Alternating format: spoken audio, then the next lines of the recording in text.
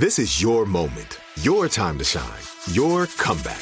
You're ready for the next step in your career, and you want an education employers respect. So you're not just going back to school, you're coming back with Purdue Global.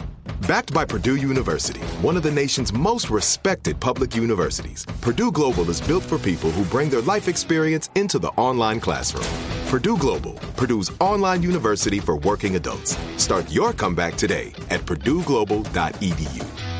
Whether you're a savvy spender maximizing your savings with cashback rewards, a thrifty rate watcher seeking the lowest interest, or a travel enthusiast looking for extraordinary perks, Kemba Financial Credit Union has a visa to complement your lifestyle and unique needs. Apply today at Kemba.org to unlock a limited time 2% cash back on purchases and pay 0% interest on balance transfers for an entire year with a new visa from Kemba. You deserve a card that works for you. Restrictions apply. Offer ends June 30th, 2024.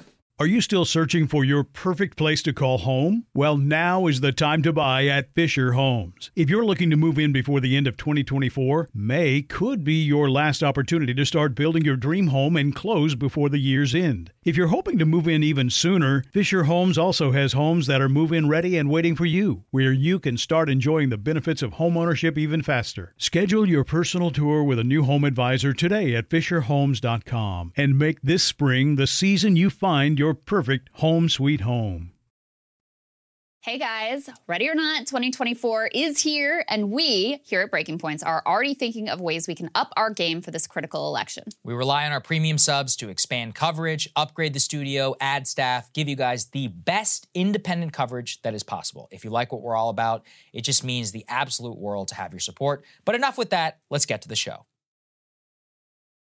Hello, everybody. Almost immediately after we wrapped our show, some breaking news happened that we just absolutely have to cover. So let's go ahead and put this up there on the screen from the New York Times. Quote, intelligence suggests pro-Ukrainian group sabotage pipelines, U.S. officials say. Oh my. Okay, so let's keep reading.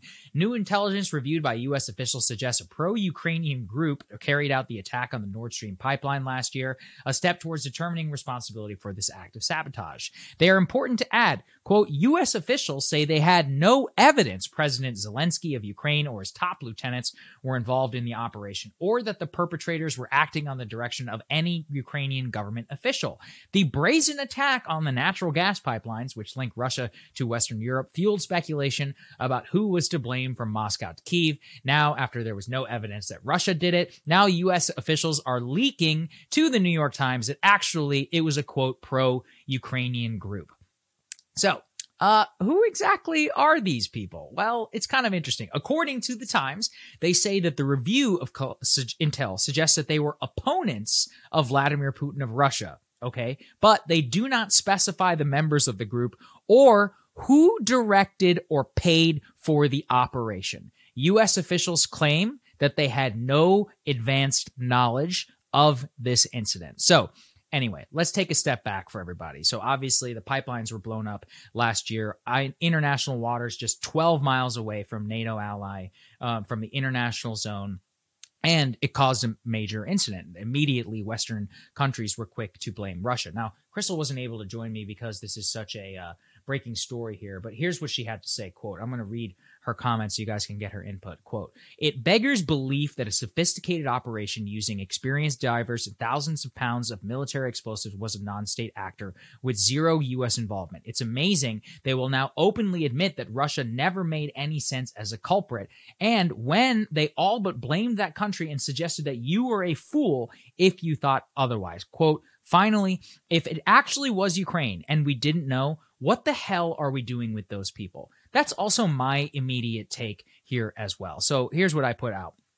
Quote, two options. Either we helped Ukraine blow up the Nord Stream pipeline, or we didn't. We found out later, and we continue to provide tens of billions of dollars to an ally, which finds ally, I put in quotes here, which finds it preferable to risk great power conflict to draw us in. I'm not sure which is worse. And it's really interesting, right? Every time Ukraine blows up the Crimean Bridge, assassinates Dugin's daughter on Russian territory or blows up the Nordstream pipeline, the New York Times and other pro-Intel-friendly media comes out later and says, hey, just so you know, yeah, they definitely did it, and it was definitely bad, and they're kind of upset with them, but Zelensky had no idea. So, like, are we really supposed to believe that Zelensky had no idea that people inside of his government blew up the Nord Stream pipeline and that they were able to do it in a directed operation, which obviously required sophisticated military equipment, financing,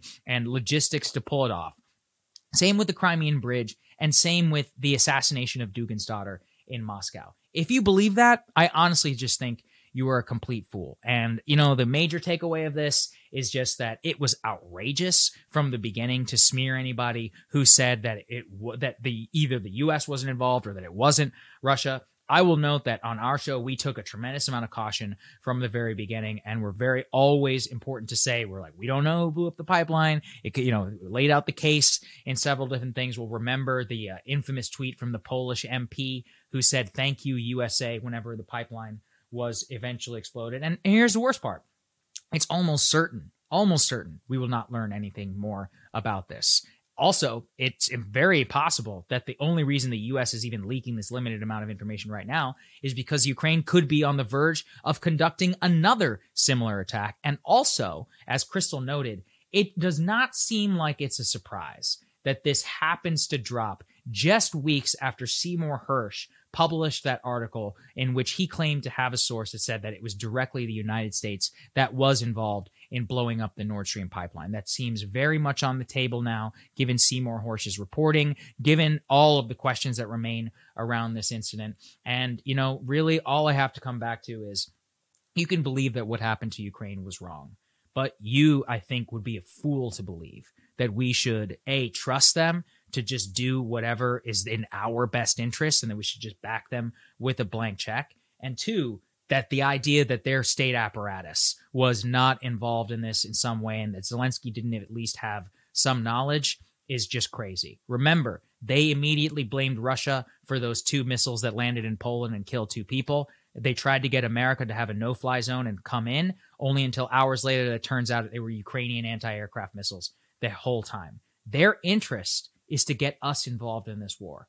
Their interest is to escalate this to the great power conflict level because Russia is such an existential threat to them, regardless of how well they've done on the battlefield in the last year. It's just extraordinary. And, you can absolutely bet this is going to land with crickets on the cable television and amongst the NAFO brigade and all the other pro-Ukraine forces who are just going to write this off as what you do whenever you defend yourself. Here's the thing. Maybe they're right. Maybe this is something that you do. But you sure as hell don't do it with American money, with American resources, and possibly even a U.S.-directed operation. We're going to continue to stay on this story, guys. I'm sure Counterpoints will have a hell of a lot of coverage, but thought we owed it to you to have an immediate reaction. I'll see you guys later. Meghan Markle been in the news recently, I guess to the misfortune of us all. Yes, apparently her and Prince Harry wanted to sue the South Park creators for the We Want Privacy Tour episode that made fun of them. Not the only comedian, though, that have taken notice. Chris Rock, in his latest special, going after Meghan Markle as well. So let's go ahead and put this up on the screen. I wish I could play the clip for you, but you could take that up with Netflix and their insane copyright standards. So here's what he had to say. And again, it's not as funny whenever you read from somebody. He says, quote, "Everybody's trying to be a victim. Like, who is this girl, Meghan Markle? Seemed like a nice lady, just complaining. I was like, didn't she hit the light-skinned lottery? She hit the effing light-skinned lottery and is still going off complaining. Acting all dumb like she didn't know nothing. Going on Oprah like I didn't know. I had no idea how racist they were. It's a royal family. You didn't Google these mother effers? What the F is she talking about? She didn't know. It's a royal family. They're the original racists. They invented colonialism. They're the OGs of racism. They're the Sugar Hill Gang of racism. That's like marrying into the Budweiser family and saying they drink a lot." So he continues there a little bit. What I think is funny about this is not only just with Chris, but for a while, Meghan Markle was untouchable. I know this. I did my monologue famously defending Piers Morgan, who I still stand by my brother Piers, brother in arms in that fight against Meghan Markle's narcissism. But for a while here in the U.S. press, it was completely verboten to say anything about how this is one of the most obvious narcissists in the history of the world, who, she wants to be president. She's calling up senators, advocating for legislation. It's like, who the hell are you? Why should we care about anything that you say? One of the most obvious attention seekers ever. Actually, a very modern American tradition. It seems American divorcees are always a problem whenever they get involved with the royal family. The point, though, is that I think that the tide is turning. So Charlemagne the God actually backed up, Chris, let's put this up there on the screen, Monday's edition of The Breakfast Club, where he says, whenever he went after Meghan Markle, and he backed up and said, quote, everything that he said was accurate before playing the clip after some people said that they were mad about the Meghan Markle thing where Chris Rock went after. So I don't know, Crystal. I think that between South Park, Chris Rock, and now you've got South Park, Chris Rock, and Charlemagne the God, all these people speaking out, I think we are now able to discuss the fact that Meghan Markle is not only likely a liar, maybe not necessarily about this racism thing, but just in general, but such an obvious attention seeker in pop culture. The two I can't of them stand together that have become, I mean, they're just completely insufferable. Right. I feel worse for Harry because I think he's obviously being taken advantage of, and he had a tough childhood. I feel bad. I mean, he lost his mom at a young age. Like, I feel bad for him about that. Nevertheless, come on, like, you're a member of the royal family. Right. You got it pretty good in life. Yeah. Like multi-millionaire. Yeah. I watched the South Park episode in preparation for I watched some of the segment clips. Because, you know, I like to do my research, and it was hilarious. Yeah. I can attest to. It was called the Worldwide Privacy Tour. Yes. Which pretty much sums up the whole thing, and then they end up moving to South Park across from Kyle anyway. And his book in the South Park episode, instead of, what is it called? Spare? Yes, is that the name of it? That's right. It's called Wah. And there's a whole brand management company that's like trying to pitch these kids on like how to lean into how to create a brand for themselves. And it becomes revealed that Meghan has been using this brand management company, and her brand is sorority girl, actress, influencer, victim. So yeah, it's too perfect. And the punchline with the brand management thing is that everybody who goes in there for their brand, it's like whatever you are, and at the end it's always victim. So I'm going to take a hopeful silver lining analysis of the whole Harry and Meghan situation, which is I really think this could bring the nation together. I agree. As you point out, the emotion around this couple, I think, is now widely shared across the political spectrum, across racial demographics and other typical dividing lines in American society. So I really think it is a beautiful thing for us to all come together around in contempt and derision of their publicity-seeking I certainly hope so. Something I actually do love about the UK is that it's only in this country where we bought her bullshit. In the UK, in the tabloids, they were like, she's a full of shit attention narcissist. They got it from the beginning. I love. Yeah, so Piers, you know, he spoke for the masses. I still love him, even though he went to go work for Rupert Murdoch, and he was right from the very beginning on this woman. Anyway, I'm glad the tide is turning. We'll see you guys later.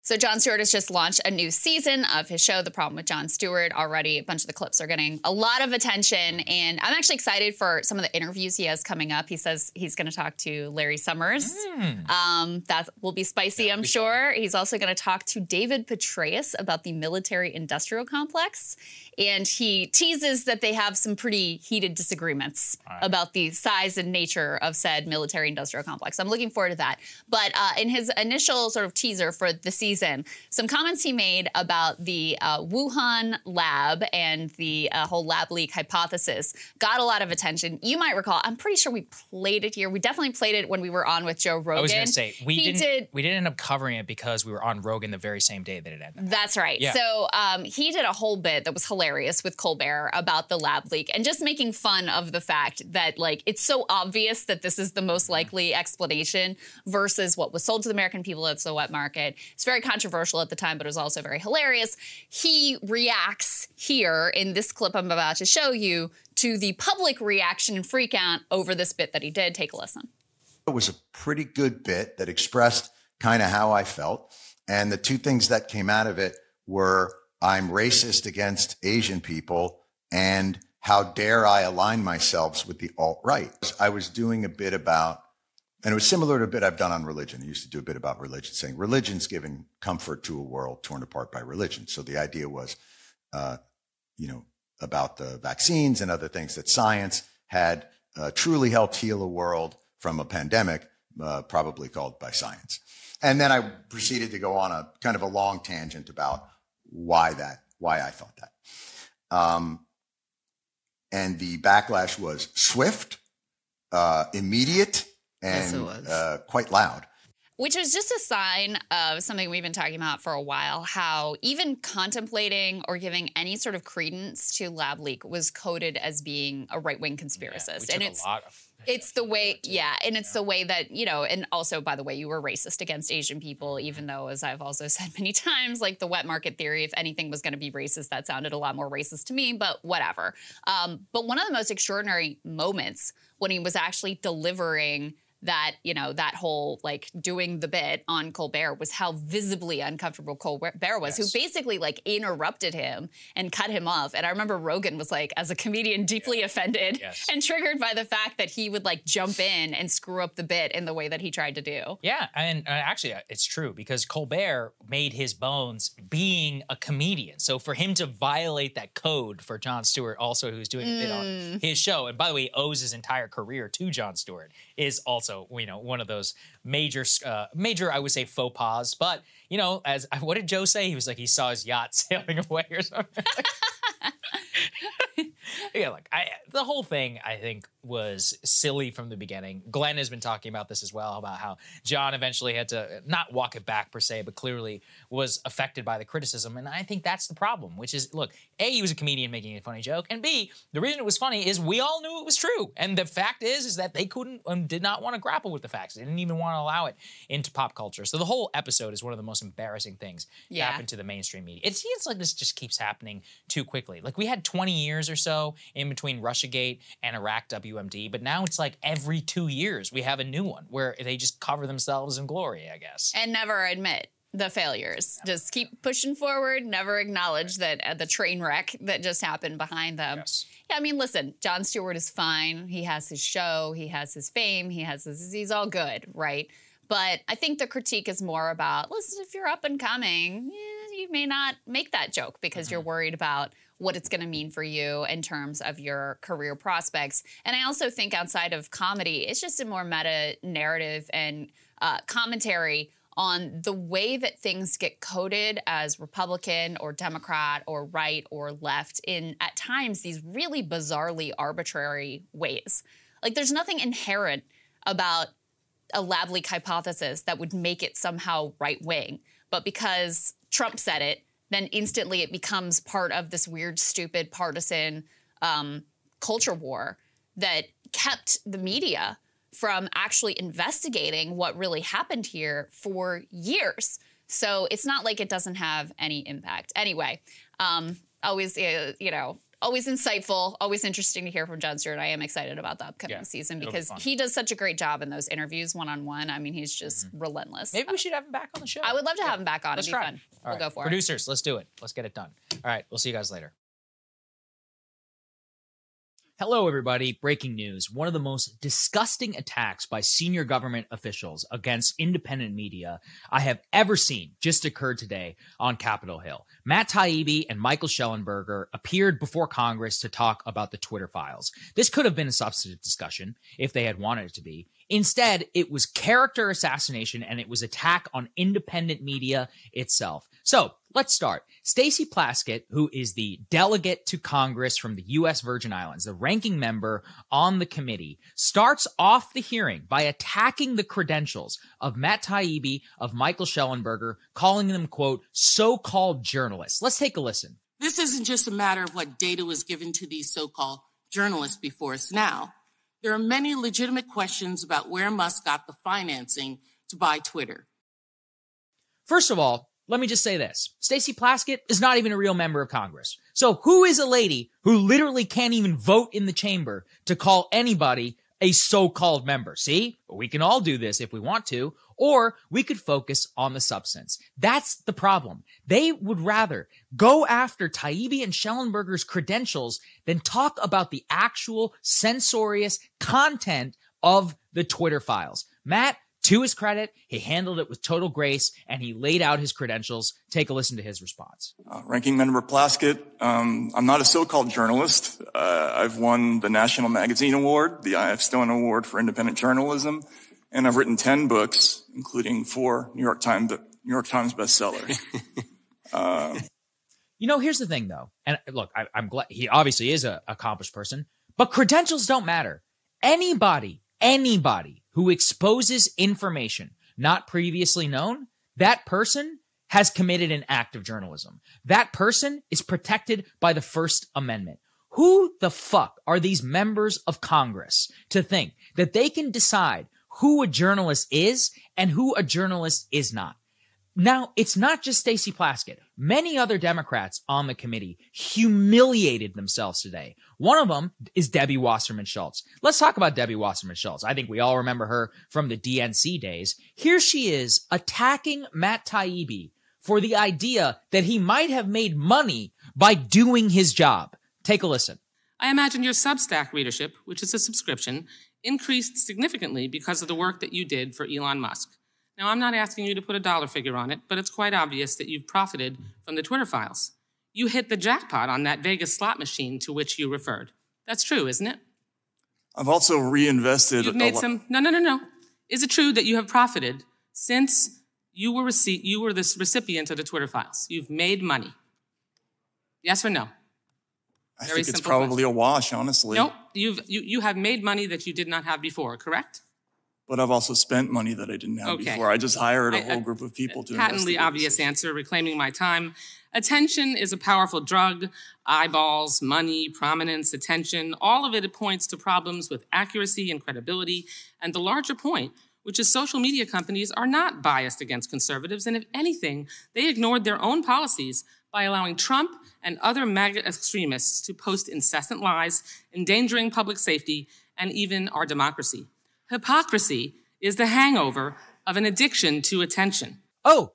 First of all, Matt says it's a wash because, as all of us know, it's not for free. We actually have to invest a lot of what we quote unquote make into our business because we don't have big corporate advertisers to back up our work. But second, when the New York Times and the Washington Post break a story, you know what they do? They advertise because we know that people want to support work whenever they find it to be good. So what is she attacking here? The idea that Matt Taibbi and Michael Schellenberger or any of these people did their job and so were rewarded for it? So what? What's wrong with that? This is an attack on independent media itself. Are they calling the TV executives who make billions of dollars from the big pharma companies in all of their commercials? Oh, that's not so-called journalism. That's fine when they profit. Whenever they spin up a fake story like Russiagate and sell corporate ad dollars on their higher ratings, that's totally legitimate, right? But it's not legitimate when he exposes the censorship industrial complex that existed over at Twitter,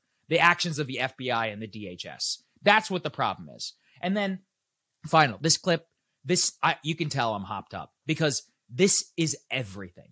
Watch this Democratic member of Congress refer to Substack, quote, as some sort of a website, which she finds confusing. Yet you yourself posted on your I guess it's kind of like a web page. I don't quite understand what Substack is, but that. I know a lot of boomers watch this show. Some of them get upset when I attack, but look, I'm just going to say it. That's exactly why we need some new blood in Congress, because that's what we're up against, people.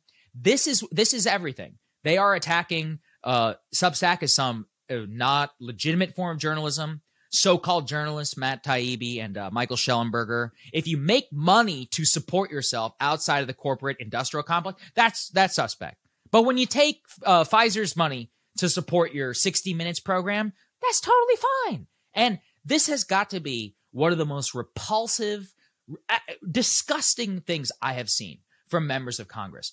You are a government official. You say nothing about who is a journalist, who is not. Who the fuck are you? That's all I can continue to think whenever I see the way that they behave today on Capitol Hill. We could have had a real discussion here. We could have had a real questioning, not just with Taibbi, with Schellenberger, about the actual content of the Twitter files. That's what Jim Jordan and some of the other people who were in before Congress tried to do. But instead, they chose to attack their character. And look, in some ways, that's a good thing. That means that they're winning. That means that they don't actually have anything to say about the content. The tacit acknowledgement is that they have to attack the credentials because they have no defense whatsoever of the content. But don't mistake this for what it is. This is not, take breaking points or whatever out of it. This is an attack on all of us, so-called viewers, so-called journalists, so-called people who question anything that these people say. So anyway, go support Matt if you can. You know what? Let's actually make him some money. We'll drop a link to his Substack in the description. Just a repulsive display on Capitol Hill today. Hey there, my name is James Lee. Thank you so much for tuning in to another segment of 5149 on Breaking Points. And today I'm here to talk to you about what I'm calling a cooperative arms race that is currently unfolding between governments, big tech, and the ruling elites to colonize your mind. You glance at the program running in the background on your computer screen and notice a now familiar sight that appears whenever you're overloaded with pleasure. Your theta brainwave activity decreasing in the temporal regions of your brain. You mentally move the cursor to the left and scroll through your brain data over the past few hours. You can see your stress levels rising as the deadline to finish your memo approached, causing a peak in your beta brainwave activity right before an alert popped up, telling you to take a brain break. Your mind starts to wander to the new colleague on your team, whom you know you shouldn't be daydreaming about, given the policy against intra-office romance. But you can't help fantasizing just a little. But then you start to worry that your boss will notice your amorous feelings when she checks your brain activity and shift your attention back to the present. When you arrive at work the next day, a somber cloud has fallen over the office. Along with emails, text messages, and GPS location data, the government has subpoenaed employees' brainwave data from the past year. They have compelling evidence that one of your coworkers has committed massive wire fraud. Now, they're looking for his co-conspirators. You discover they are looking for synchronized brain activity between your coworker and the people he has been working with. While you know you're innocent of any crime, you've been secretly working with him on a new startup venture. Shaking, you remove your earbuds. What a pitch, a wearable device that monitors all of your brain activity with a new type of technology for which they are attempting to manufacture public consent in the name of human wellness. How predictable, with supposed applications like being able to help keep you healthy, make you more productive, steer you clear of certain vices, and even fight crime. No other possible motivations, right? Companies already investing in tech to scan employees' brains. The general pitch for this device class is familiar, if not convenient. It's a tool not only for enhancing productivity, but for ensuring employee wellness. They might technically be monitoring employees, but only for their sake. We're going to monitor you for productivity, yes, but that's not our real focus. What we're really after is ensuring your wellness, your safety. We're monitoring you for your sake. Consider the fact that right now, many workplaces have individuals who have to be awake and alert at all times in order to do their jobs well. Sometimes that doesn't happen. Take this example where this trucker decided to take a 20-hour shot for a 1,500-mile ride, well exceeding the amount of time that any trucker, long-haul trucker, is supposed to drive. His employer didn't discover his choices until the fatal accident that was disastrous for the company and cost many lives. Note the order of priorities. First and foremost, disastrous for the company, and then secondarily, many lives lost. Quote, in 5,000 companies across the world, employees are already having their brainwave activity monitored to test for their fatigue levels, Farahani says. She is the presenter in the clip we just watched from the World Economic Forum. She cites mining operations, including one of the biggest mining companies in the world, that have their employees wear hard hat and baseball cap-like devices that detect fatigue. No mention, of course, of alleviating the conditions that lead to over-fatigued workers in the first place. I don't know, you tell me. Is this technology meant to improve the human experience, improve human wellness, improve the human condition, or is this technology meant to enable human control vis-a-vis a centralized authority? Open the pod bay doors, Hal. I'm sorry, Dave. I'm afraid I can't do that. This mission is too important for me to allow you to jeopardize it.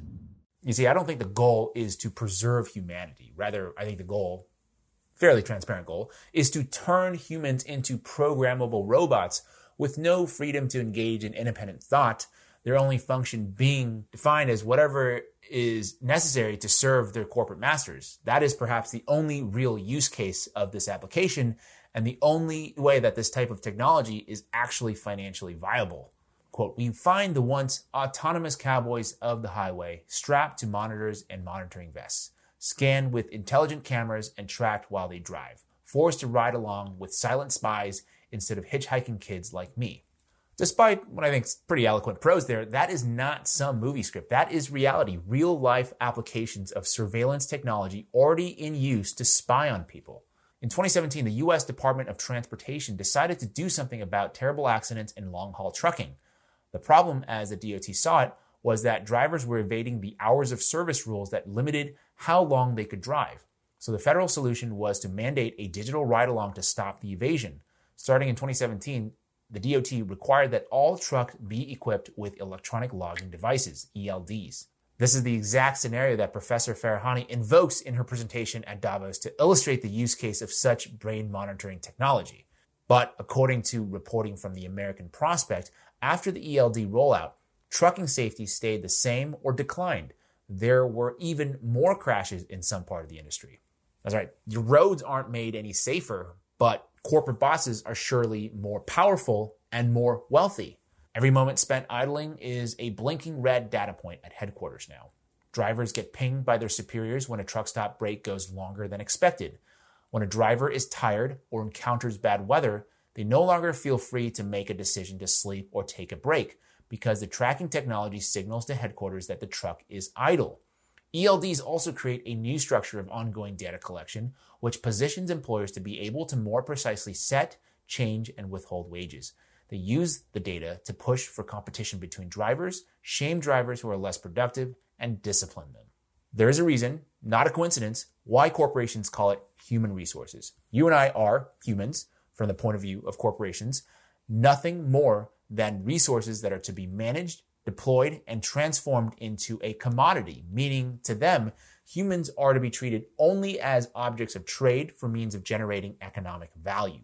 The moment you cease to serve that function, there is no other outcome for you other than being discarded. When you look at it, at technology transformation, it usually takes place in the terms of an S-curve. And we are just now where we move into the exponential phase. And I agree, artificial intelligence, but not only artificial intelligence, but also the metaverse, near space technologies, and I could go on and on, synthetic biology. Our life in 10 years from now will be completely different, very much affected, and who masters those technologies in some way will be the master of the world. Masters of this technology will be masters of the world. Klaus Schwab, the WF, kind of oftentimes shrouded in this kind of conspiratorial mystery, but if you listen, they are actually pretty transparent in terms of telegraphing what their plan is. In this case, technology, while pitched as a tool to empower humans, is in reality an instrument of control to rule the masses and increase corporate power. A Silicon Valley lawmaker wants to protect workers from employer spying.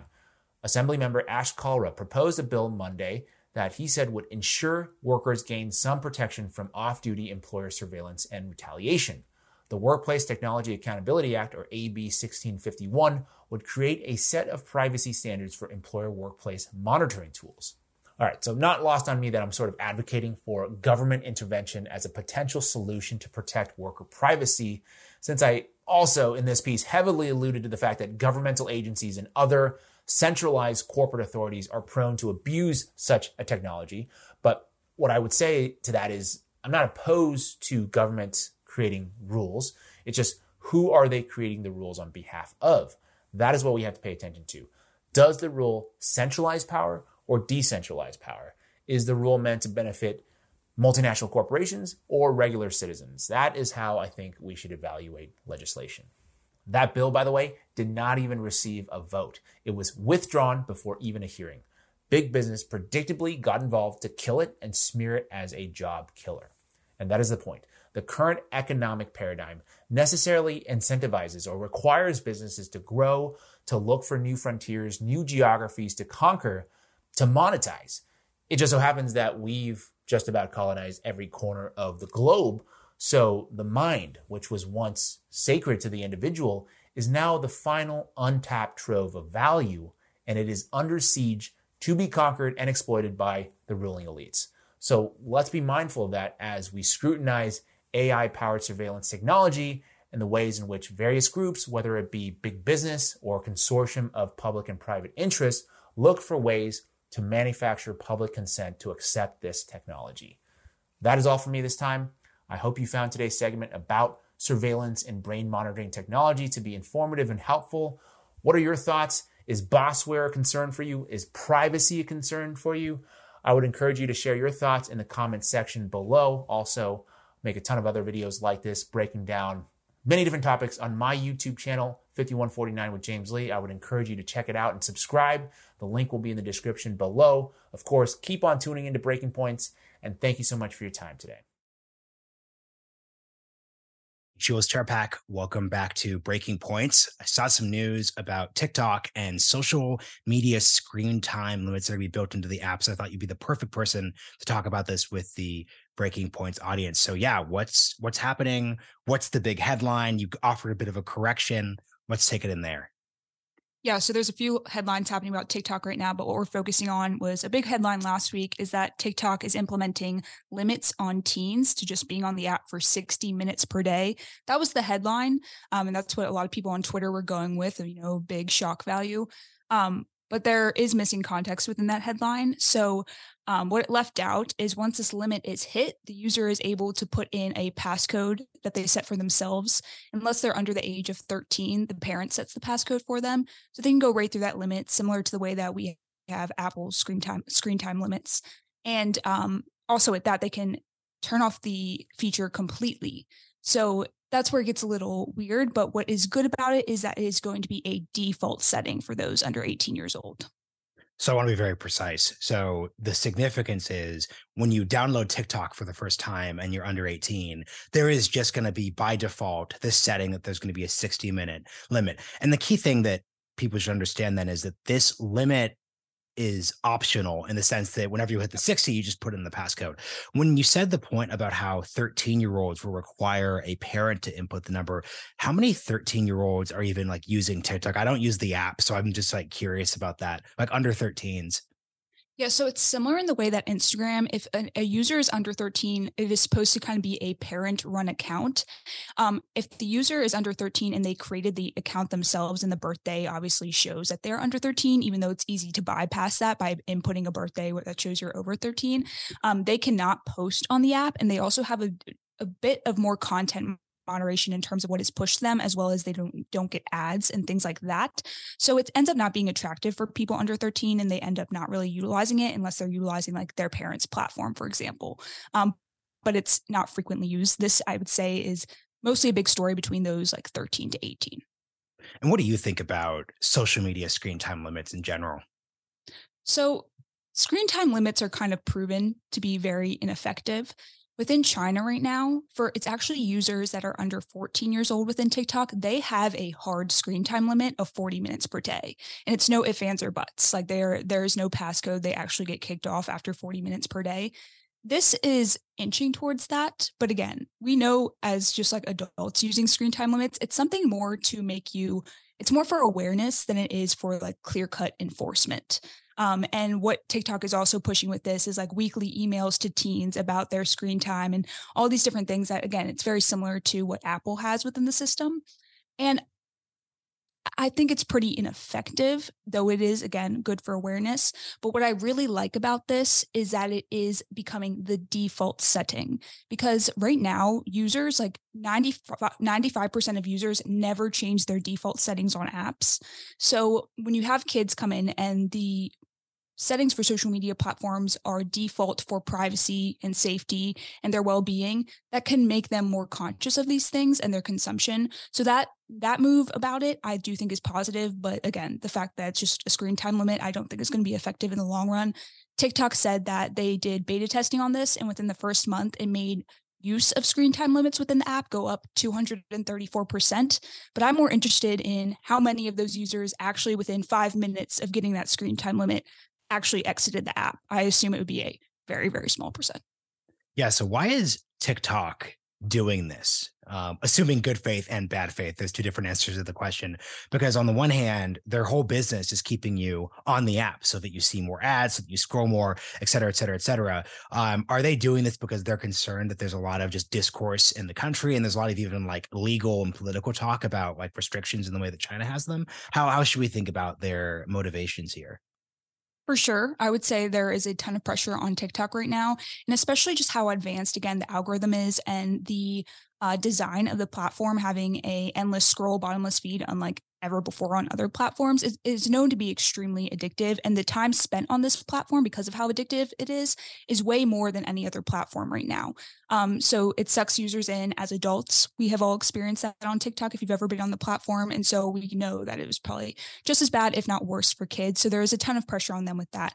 Also, there is just a ton of legislation talk around youth well-being in social media right now. Over the past 2 years, Joe Biden has mentioned it in the State of the Union address 2 years in a row now. And also there's a bunch of different things on the table. So, California last year passed the age-appropriate design code. There are other states right now having that in play. There's COSA. There is a different bill that is trying to ban kids 16 and under on social media. There are a bunch of things at play right now because in the US, there hasn't been a bill protecting kids online passed since 1998. And obviously the internet is completely different than 1998. Social media wasn't even a thing back then. So there is a lot of pressure right now against just social media companies in general. And I think TikTok, first of all, the pressure amongst them, as well as just trying to be a leader in that space, probably wanted to make this move. But I will say Instagram has had parental controls for years now. They were going to launch youth mode for kids years ago, but they ended up pausing that because there were a lot of just discrepancies and scares around that. But so TikTok is trying to just be a player in the space of youth well-being for sure.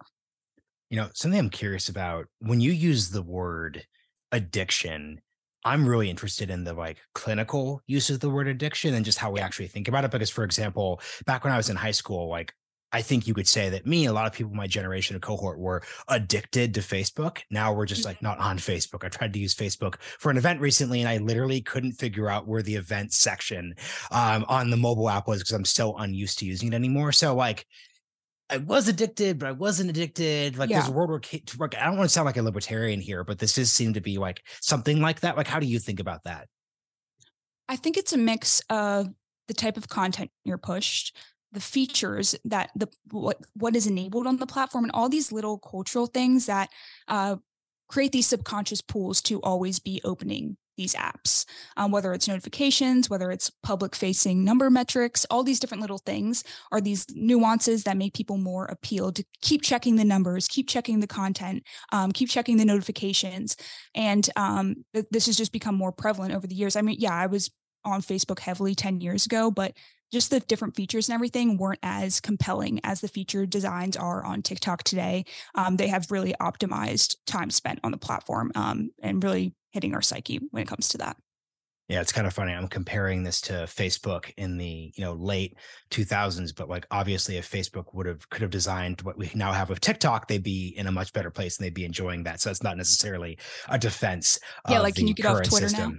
Yeah, surprisingly, yes, but slightly. Wow, okay. This is why TikTok's so unique. Just like putting aside the geopolitics and the China and the ban debate, just like short form video is just like the apex of mobile-based computing entertainment. It's a lot more engaging than text or sharing things among friends. It's like instead of making social media about people which is Facebook and Instagram, or at least Instagram at the start, it's about things outward beyond yourself. So I think the last thing that people are thinking a lot about, and I would love to hear your thought on, is just like the debate around social media, TikTok, Instagram, and depression, which relates to all of this. Because if we're thinking of social media as something that can cause depression, that could cause like self-image with teen girls to be in a disastrous place, obviously there are going to be calls for screen time limits, bans, etc. Like, what's your big take on this issue?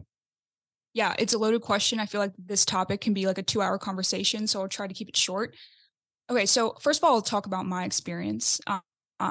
So when I was in middle school and early high school, I was heavily on Tumblr, and Tumblr was known to be like the first platform that really romanticized mental illness. I didn't know what suicide was before then. I didn't really know what mental health issues were before then. This platform really exposed it to me because it's a mix of like Twitter energy and Pinterest, as well as like anonymous question platforms. Tumblr was kind of like the holy grail of all of that, though it didn't have an algorithm. It was all based on who you followed. But I was exposed to content of people cutting themselves, all these different things.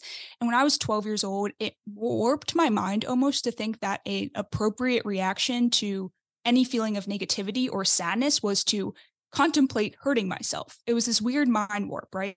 And when I think about TikTok today, Wall Street Journal did amazing coverage of this, I think about 3 years ago now, where they made a couple thousand bots on the platform, and they gave these bots different interests. And one of the bots, they gave the interests of sadness and depression. And within 40 minutes of this bot being on the app, they were watching the hashtags that had anything to do with like sadness and depression, any of that type of content. The bot would watch those videos for longer. It got a little mixed up of if the bot wanted relationship content or all these different things. But again, within 40 minutes, around 90% of the content pushed to this bot had to do with sadness and depression. It makes me really think about Tumblr and my experience there. But it was more self-curated. TikTok, when it gets a sense of like your state of mind, your mood, everything, it is continuously pushing this content to you. The other 10% of the content that was pushed to the bot was supposed to be content that kind of served testing their other interest, but a lot of that content ended up being advertisements. And as an adult, I've seen this. I saw it with the Andrew Tate phenomenon when I was interested in that, in terms of like curiosity around the whole phenomenon of it. I was getting pushed, like every other video on TikTok was Andrew Tate. And I remember when the Queen died, for example, rest in peace, but I was never interested in that type of content or just like conversation around the royal family. I was getting pushed so many videos about her that day. I watched one in full out of maybe 15 of them, and the next 5 videos were about the Queen. So when I think about this, when you're exploring your identity and exploring different sides of life, exploring different emotions and your earlier state of mind and just your earlier years, an advanced algorithm like TikTok can just push you into these rabbit holes like crazy. And that is really worrisome. On TikTok right now, I've been tweeting a lot about this, and it's kind of sounds trivial, but it's actually pretty crazy, is this trend of plastic surgery is exacerbating like crazy. TikTok pushes like the trend cycle has gotten so much shorter because of that platform in so many different areas of life. But for example, someone who recently blew up the platform, every year there's a few people who are known to be like the holy grail creators of the platform. Kind of has a really positive sentiment towards plastic surgery. And now all the biggest lifestyle influencers on the app have been getting plastic surgery in the past month. It's actually crazy. And a lot of the conversations about this, because, a lot of the conversations about teen girls and mental health have to do with comparison and editing their pictures, all this different stuff. People are worried. We have even adults who have made the conscious decision themselves to get these types of things. They're worried that teen girls are also consuming this content, because as soon as you're 13, you're seeing the same exact content as everyone else on that app. You're able to see all of this. And there's this weird conversation about transparency versus, the safety of young users, because they are able to be exposed to all of this. So it's kind of like a rant on the TikTok side of it, but it's these rabbit holes are pretty crazy. Yeah, I mean, the real takeaway there is that algorithms, especially in the TikTok short form video context, are just so powerful, and we can't just understate what they can do, and not in like a science fiction-y unhelpful way, but just like, don't just think this is why it's exhausting when someone just refers to TikTok as like, people dancing and stuff. Like, the stakes in terms of what this means is so much bigger than that. So I think the last question I'll ask you is, I wanted you to think about like the teen girl aspect of this. Why do you think this is affecting teen girls more than boys? Because as you know, there's been a lot of discourse now about how like young men in America are struggling in a bunch of other contexts, but this seems to be a place where we're specifically talking about like young women. This seems to be like one of the only indicators, like, hey, outside of school, like work, etc., that we're saying actually like, young women are doing much worse here than young men are. Do you have a theory or like a reaction to why that's happening? I feel like the conversation around young men and boys, a lot of it has to do with kind of systematic things. I feel like social media obviously plays a part in it. But I do feel like there's a broader cultural conversation. I think a lot of the things happening with teen girls are very social media specific. And, in magazines, everything, beauty standards, whatever comparison has always been pushed. But again, these algorithms exacerbate that relationship like crazy. And it's also known that girls are more like, they are kind of the ones who post on social media more when it comes to like Instagram and TikTok. Twitter and like YouTube are kind of a pretty even mix, but on things like Instagram and TikTok, it is mostly girls who are posting and kind of running those platforms in terms of content a lot of the time. And a lot of that does have to do with, lifestyle type content and beauty standards and all these different things. There's kind of jokes all the time of like today's 13-year-olds look the same as like today's 25-year-olds and like all these different things of like pushing them to grow up a lot faster and get into these different consumer culture things a lot faster. So I do think the girl conversation is very much social media specific, and the guys is kind of a mix of maybe some more systematic things as well. I think that's an excellent place to leave it. Jules, thank you for joining us on Breaking Points. You want to give a shout out to where people should find your work if they want to delve in deeper? Yes, just at Jules Turpak on all platforms. So see you guys there. Thank you, Marshall. Awesome. Hi, I'm Maximilian Alvarez. I'm the editor-in-chief of the Real News Network and host of the podcast Working People. And this is the art of class war on Breaking Points. A 16-year-old was crushed to death on the job by a multi-ton tractor. A 15-year-old died after falling 50 feet on his first day working for a roofer. Horrific revelations continue to come out about the common exploitation of child labor in meatpacking and food processing plants, industrial and office cleaning, and even auto manufacturing, including in at least 4 Alabama parts suppliers to Hyundai and Kia. These are not stories from the early 1900s. This is happening here, now, all around us. While we Americans like to believe that child labor is a thing of the past, an antiquated detail of a dark history that is safely in our rearview mirror, the sad reality is that even today, in the year of our Lord 2023, the exploitation of children and their labor continues to be a dismal feature throughout the production and supply chains behind many of our favorite brands and companies, including Lucky Charms, Cheetos, Walmart, Target, Whole Foods, Fruit of the Loom, Ben & Jerry's. I mean, there are kids farming the produce that we buy in the supermarket. Kids making the parts that end up in our cars.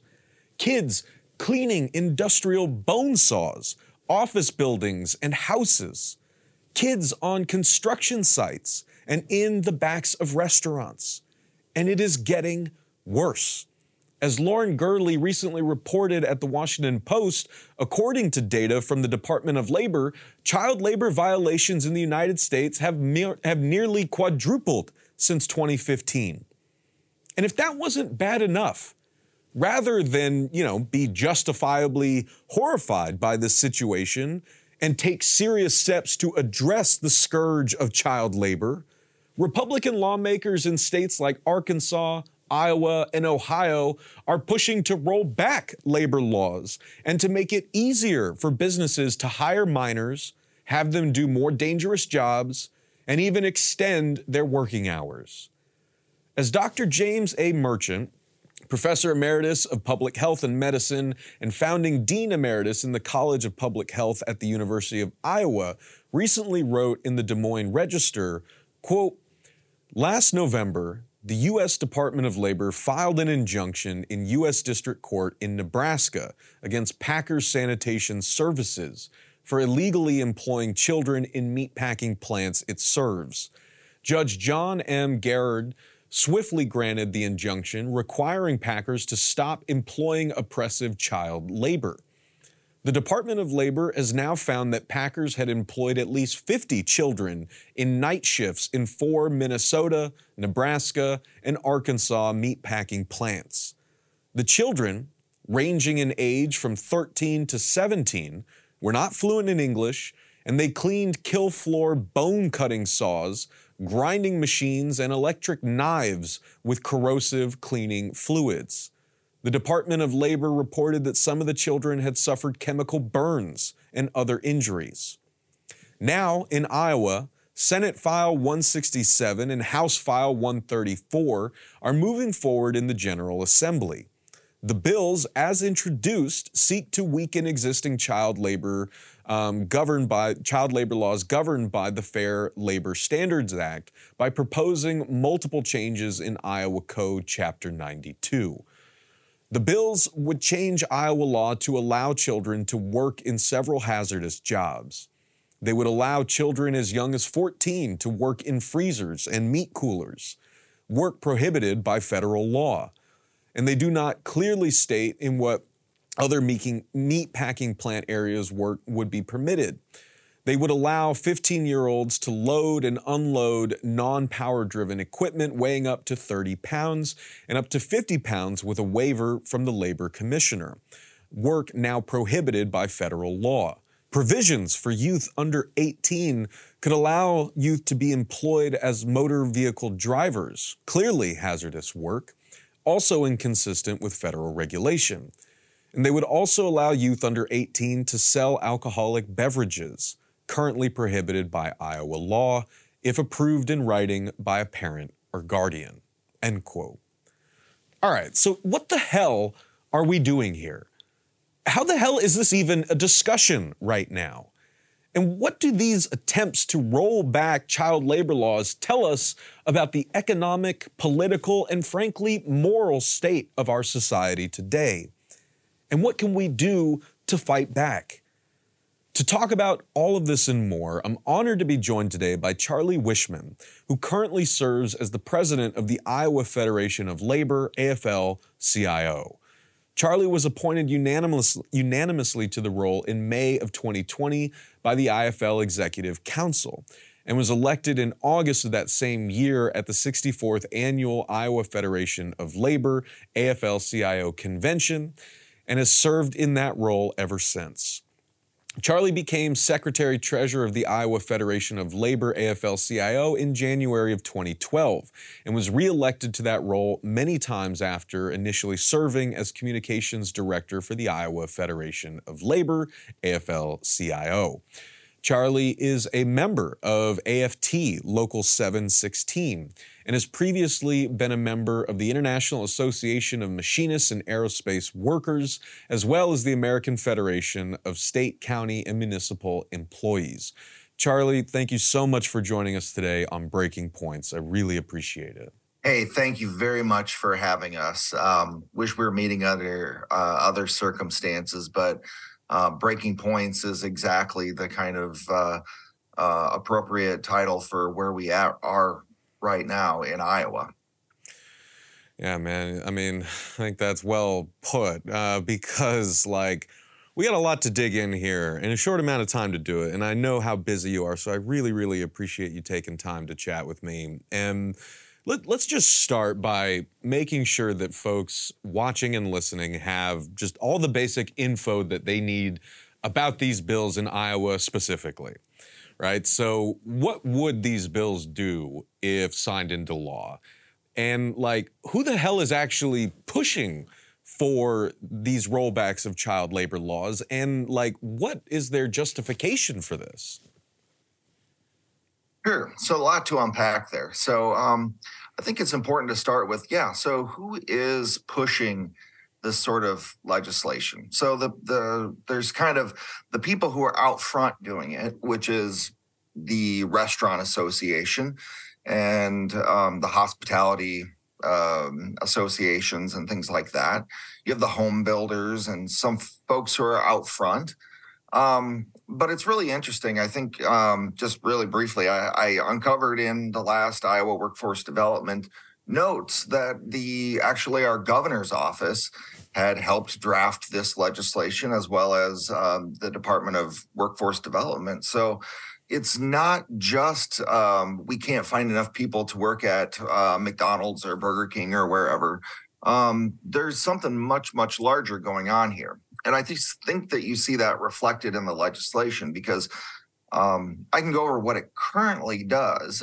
There's been, slight amendments to it, but, this is just some of the lowlights, I think, highlights, lowlights, whatever you want to call them, of this legislation.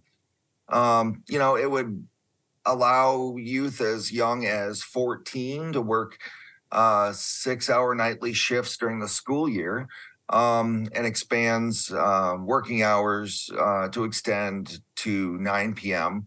And the problem is those are both beyond federal regulations as they're currently written in the Fair Labor Standards Act and DOL rules and regulations.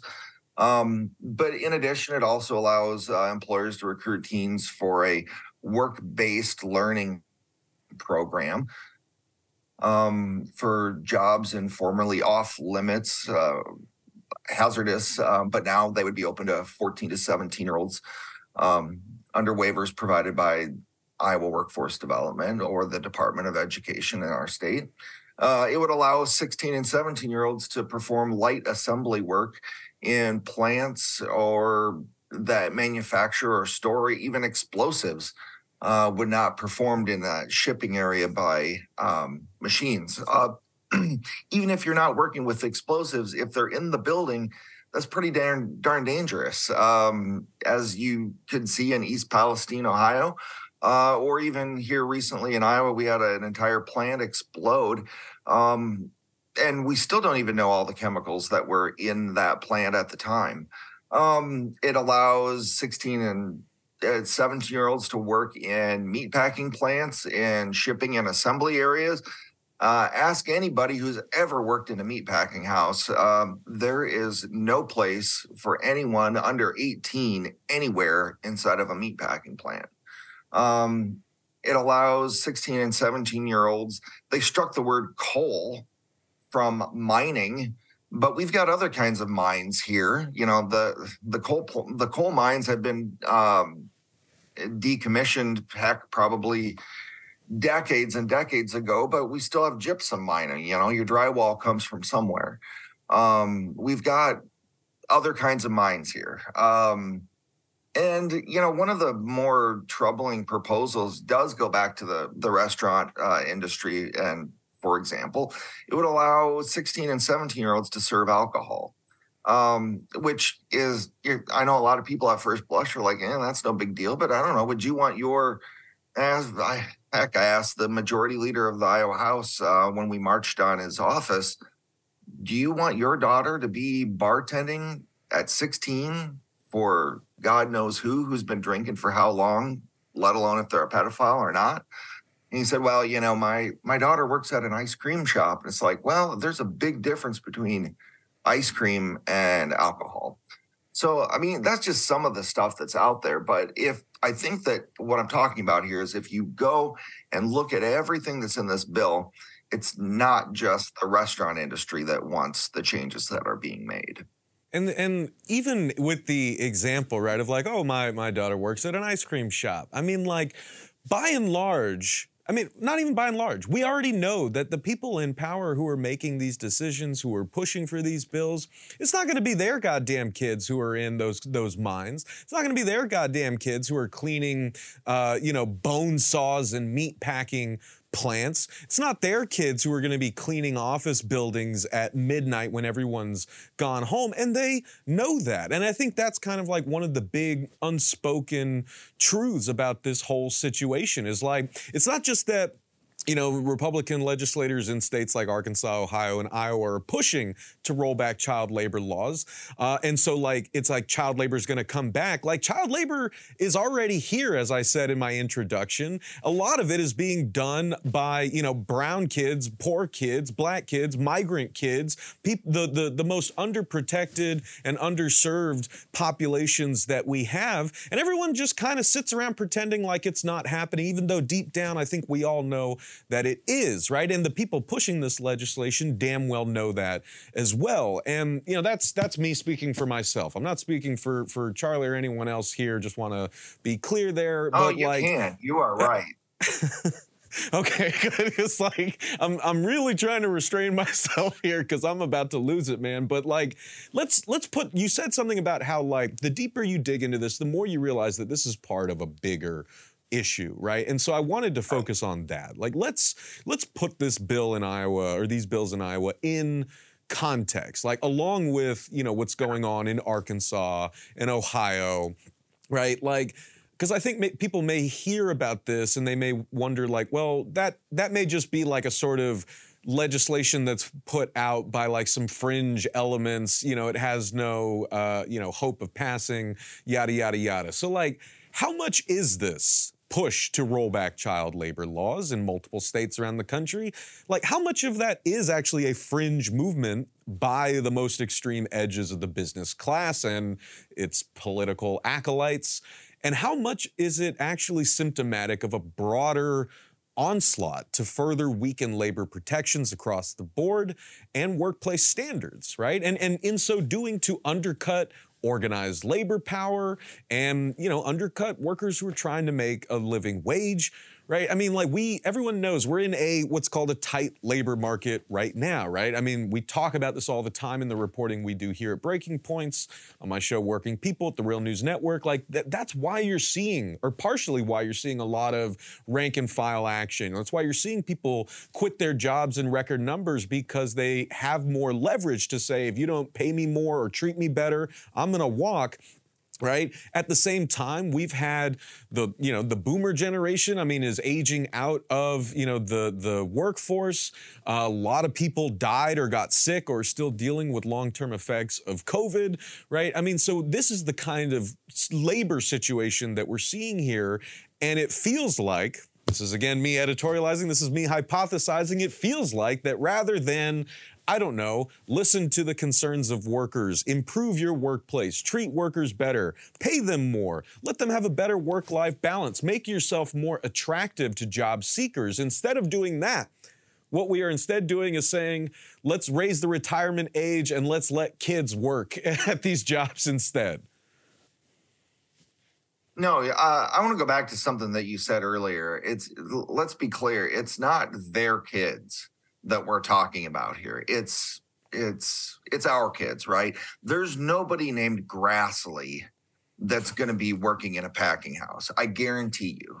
And if it is, it has nothing to, they're no relation to Senator or Speaker of our House, Pat Grassley. Because you hit on something that's really, really important here, is that while this seems like out of the blue, out of left field, this wasn't on my bingo card, right? No. What is going on here in large part is a legalization of bad practices that are already going on. You just saw the Department of Labor uncover hundreds of violations in meatpacking plants of people who are under the legal age doing cleaning services. But this is just like that's one industry, one section.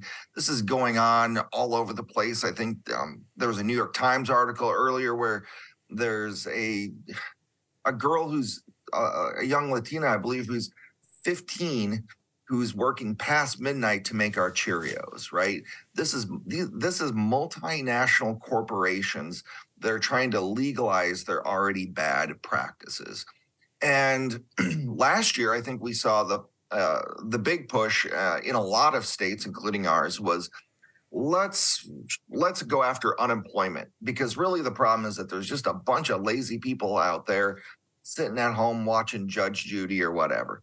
Well, like you just explained, that's not the case. That's not where this is coming from.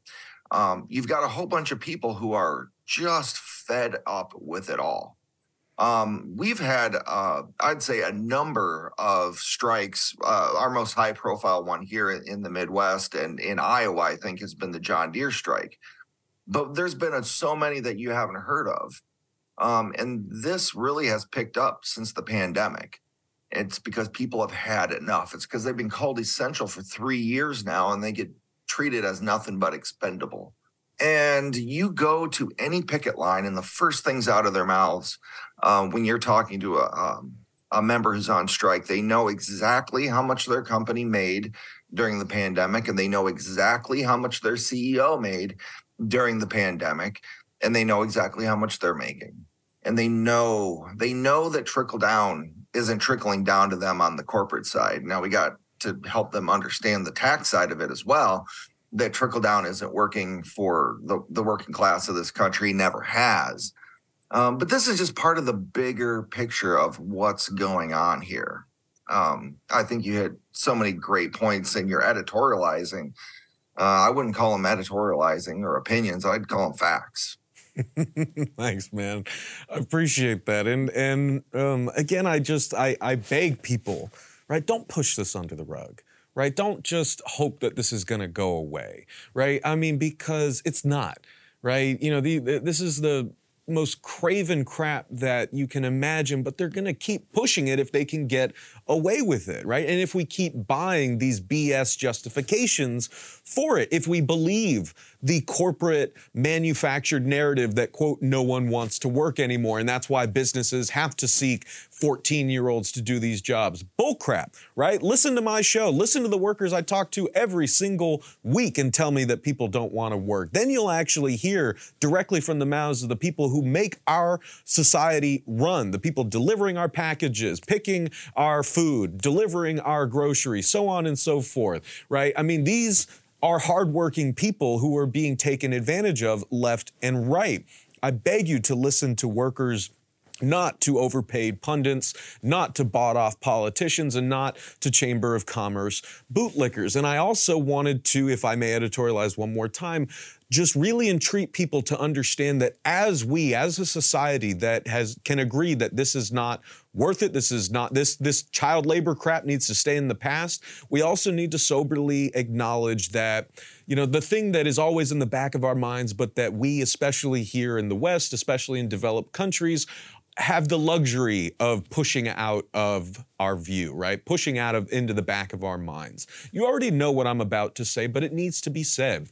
Your phones, right, have minerals, are made from minerals that are mined by children around the world, right? A lot of the food that you eat is picked by literal children. A lot of the clothes that we wear is made in sweatshops that are contracted out to some of the biggest brands around the world. We know that this is a problem, but we just allow ourselves to comfortably put it out of sight, out of mind. So even as we address it here in the United States, we need to understand that this is the direction that the business class, that capital, that the ruling and order-giving class always want to move. They want to close down industries in the United States and move them across the border where they can pay workers next to nothing, right? They want to always search for the lowest possible wage they can pay, the most exploited they can make their workforce so that they can pocket all the difference. That is what this is really about, in my opinion.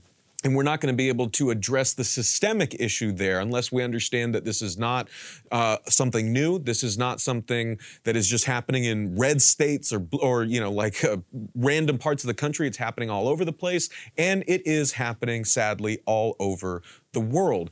But there are things that we can do to fight against it. And Charlie, with the remaining couple minutes that I have you, I just wanted to turn it over to you and ask, what can people do to push back against this? Like, and what is being done on, say, the labor side and the legislative side? And like, how does the Department of Labor factor into all of this? Sure. All very good questions. So number one, I would say, like always, whether you think you're being heard or not, you have to contact your legislators. Even if you don't believe that they're listening, the last thing that you ever want to hear is them come back to you when you complain to them about it later during election time or whenever, them saying, well, I never heard from you about this, which sometimes is a BS deflection, but sometimes it's true. So they absolutely need to hear from you in whatever form possible. We also need to make sure that even in states like ours where legislatively and both inside the Capitol and outside the Capitol, we're trying to raise hell to make sure that our voices are heard. But knowing that some version of this is likely to pass, who knows? I believe in believing, right? And that's what we do in the labor movement. But we have to make sure that our voices are heard in all kinds of different ways. So write letters to the editor, write op-ed pieces. Even if this isn't happening in your state, it is coming to your state soon. I promise you. I feel like I'm out here with a lot of other people who are trying to jump up and down and raise the flag and say, hey, listen, help us stop this thing, because if we can stop this in a red farming state like ours, which, by the way, wasn't always red, and we can come back from this. But like, if we can do this here, we can stop this from moving all across the country.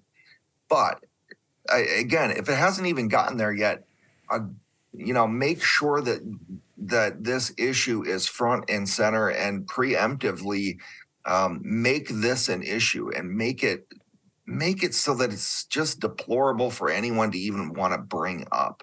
I mean, there's a reason why our governor and why workforce development, why I have to look in the minutes from, the board meetings and things to find out that they've been working on it, because they want it a secret, because they know it looks like crap.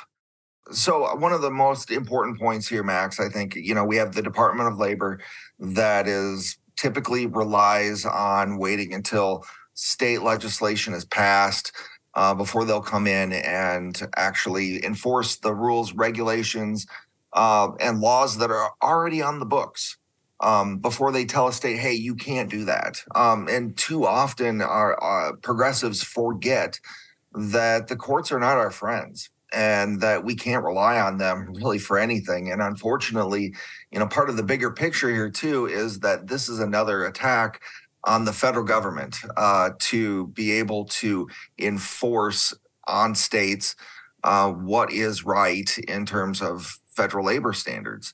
And, it's not just about this, it's about so many different things that we see weakened, but it's, this is, we cannot pretend like there's only two branches of government. Progressives need to realize and take seriously that there are three branches of government, and that our courts are in big trouble, and that we have to take that seriously. And not only that, we need to make sure that corporations are forced to do what they are supposed to do, because we know too often that unless it's at legislative or regulatory gunpoint, they're not going to do the right thing. So that is Charlie Wishman, who currently serves as president of the Iowa Federation of Labor, AFL-CIO. Charlie, thank you so much for joining us today on Breaking Points and helping us break this down, man. I really, really appreciate it. Thank you for having me. And I think right now we're at the stage where we're just really uncovering a national tragedy that has been going on for a while now. But the next time we talk, hopefully that we're going to be talking about how things are moving in the right direction, and that we're able to maybe either, if we're not able to stop this, how we are able to push back all over the country and make sure that not only are we making this a better world for workers, but for our kids and generations to come. So thank you very much. Appreciate it. Right back at you, brother. And thank you all for watching this segment with Breaking Points. And be sure to subscribe to my news outlet, The Real News Network, with links in the description to this video. See you soon for the next edition of The Art of Class War. Take care of yourselves. Take care of each other. Solidarity forever. Trinity School of Natural Health can help you be part of the fast-growing health and wellness industry. With an education that empowers communities, Trinity grads can change lives by applying natural health principles and techniques in holistic practices or stores selling nourishing health products. Offering 19 online programs that fit your busy schedule, you'll get training to help turn your passion into a career. Enroll today at trinityschool.org. That's trinityschool.org. Whether you're a savvy spender maximizing your savings with cashback rewards, a thrifty rate watcher seeking the lowest interest, or a travel enthusiast looking for extraordinary perks, Kemba Financial Credit Union has a visa to complement your lifestyle and unique needs. Apply today at Kemba.org to unlock a limited time 2% cash back on purchases and pay 0% interest on balance transfers for an entire year with a new visa from Kemba. You deserve a card that works for you. Restrictions apply. Offer ends June 30th, 2024. Are you still searching for your perfect place to call home? Well, now is the time to buy at Fisher Homes. If you're looking to move in before the end of 2024, May could be your last opportunity to start building your dream home and close before the year's end. If you're hoping to move in even sooner, Fisher Homes also has homes that are move-in ready and waiting for you, where you can start enjoying the benefits of homeownership even faster. Schedule your personal tour with a new home advisor today at FisherHomes.com and make this spring the season you find your perfect home sweet home.